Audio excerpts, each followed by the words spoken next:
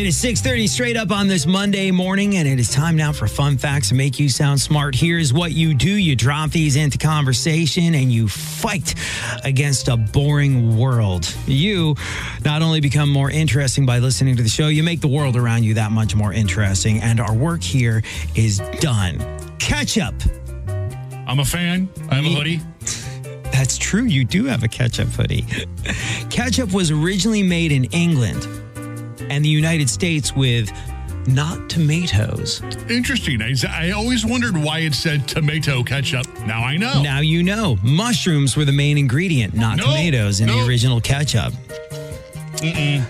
That lasted until the early 1800s when tomato ketchup started getting more popular. And this is why you wonder why it said tomato ketchup. And like, here's the thing. We just say ketchup here in America. But when I was growing up in England, they would say, would you care for some tomato ketchup? Or would you care for some tomato sauce? Tomato sauce to us is mostly something that you put on pasta. Yes. But they would always specify tomato ketchup. And I'd be like, what other kind of ketchup is there? That was what I used to always say. Never had an answer until now. Made of mushrooms. Gross. So, we've learned something. It would always confuse me. Also, brings up another ketchup question. Who says catsup? Is that a Southern thing? I don't know. I've wondered the same, honestly. Like, I don't get it. I don't understand where it came from. I think it comes from the South. And initially, I thought it was maybe an English thing. Like, would you care for some catsup?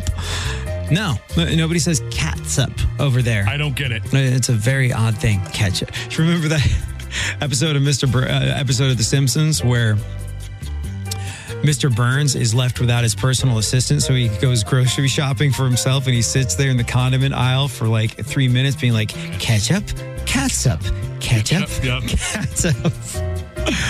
We have never had a Native American president. Correct. But we have had a Native American vice president. You know who that is? No, I don't.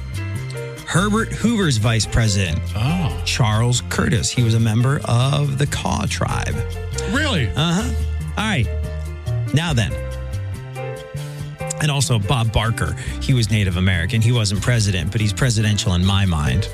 I would agree. I've been like, you know how we both said, what are we going to do this weekend? Nothing. Been watching so much Bob Barker Price is Right. I got burnt out on it. I got burnt out on it, the all Bob Barker channel, because I felt like I'd seen them all and they were all from the same era. But they've started, I guess they got like the ability to license and broadcast earlier ones. So it used to be like the early 80s for the all Bob Barker Price is Right channel on Pluto TV. Now they go back to the 70s when he first started out, and it was called the new Price is Right.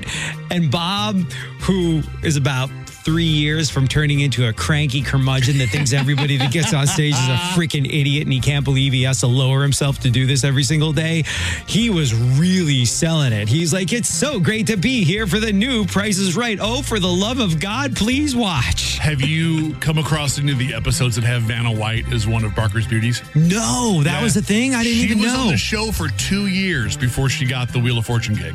Wow. Huh.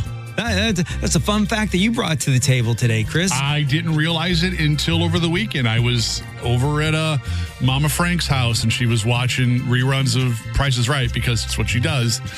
And then there was a Celebrity Family Feud, and she's like, did you know? And I'm like, I did not know that, Mom. Ah, very good. All right.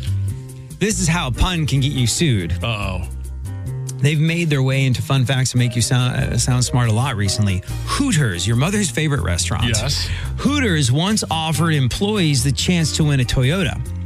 There was a Hooters server, a woman called Jody Berry. She was promised a brand new Toyota if she won a beer sales contest at the restaurant. Back in 2001, she knocked it out of the park and ended up winning the Toyota contest by selling the most beer in a month. However, when she was blindfolded and led into the parking lot outside the restaurant instead of a car, she got a small package with a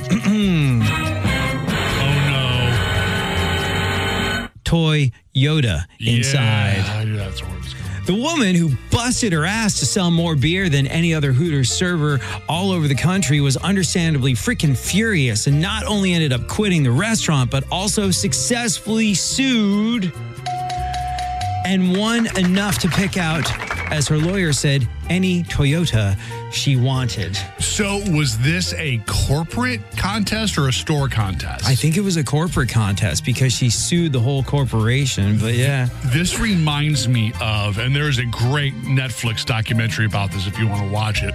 Back in the 90s, Pepsi did Pepsi Points. It. Yeah. And the last one in the commercial was for like however many million or billion points. You could win a Harrier jet. Yeah. And some kid did the math and did it and sent in to win the jet. And Pepsi was like, we were joking about the jet, you see. And the guy said, that's cool. I have a lawyer that says you owe this to me because you advertised it. Yeah. It's phenomenal to watch. It's an amazing thing. And there's one point in the whole proceedings where they're like, okay, here's a couple $1,000,000. He's like, no, I want the jet. And then he wound up not getting the damn thing. Yeah, not getting the damn thing. But it is a phenomenal watch just because at the time you could see the Pepsi board like, are we really going to have to give this guy a jet? Yeah, it's pretty freaking cool, man. But yeah, they promised her a Toyota. Instead, she got a Toyota. And then she sued and got all the money. Hooters be like, do or do not. There is no car. But screwed themselves, they did. Effed around and out they found. Make the most of your morning with AD Roundtree. My morning show. My morning show rocks. KC95, St. Louis's classic rock. We talked about this last time on Fun Facts to make you sound smart. If you have injured yourself, broken a bone specifically, you should spend time with which animal? 974-1111. Which animal should you spend time with if you have broken a bone or perhaps incurred a flesh wound? First correct answer we get on their way to see Sebastian Maniscalco at Enterprise Center. Good luck. It's the Scorpions. It's Rock You Like a Hurricane. We're Casey. Scorpions, Rock You Like a Hurricane on KC95. It's the AD Show. AD Roundtree and Chris Frank. Hey, Lance, how are you? Welcome to the AD Show. Thank you. All right, dude, we talked about this last time on Fun Facts to make you sound smart. If you have injured yourself, broken a bone specifically, you should spend time with which animal? Your kitty cat. Yeah, man. You should spend time with your cat or adopt a cat from our friends at Open Door St. Charles Pet Adoption Center or St. Louis Stray Rescue. Why? Legit science. Your cat's purring can help you heal broken bones and wounds. Scientists have demonstrated that cats produce the purr through intermittent signaling of the laryngeal and diaphragmatic muscles. Cats purr during both inhalation and exhalation with a consistent pattern and frequency between 25 and 150 hertz. Various scientific experiments have shown that sound frequencies in that range can improve your bone density and promote healing. So, if you break a bone, hang out with a cat, right? Meow. In other feline-related medical news, Lance, did you know dogs can't operate an MRI machine, but cats can? Yes, I did. Hold the line. You're set. Going to see Sebastian Maniscalco. Thank you. Fun facts that make you sound smart. Learn stuff. Win prizes. KC95.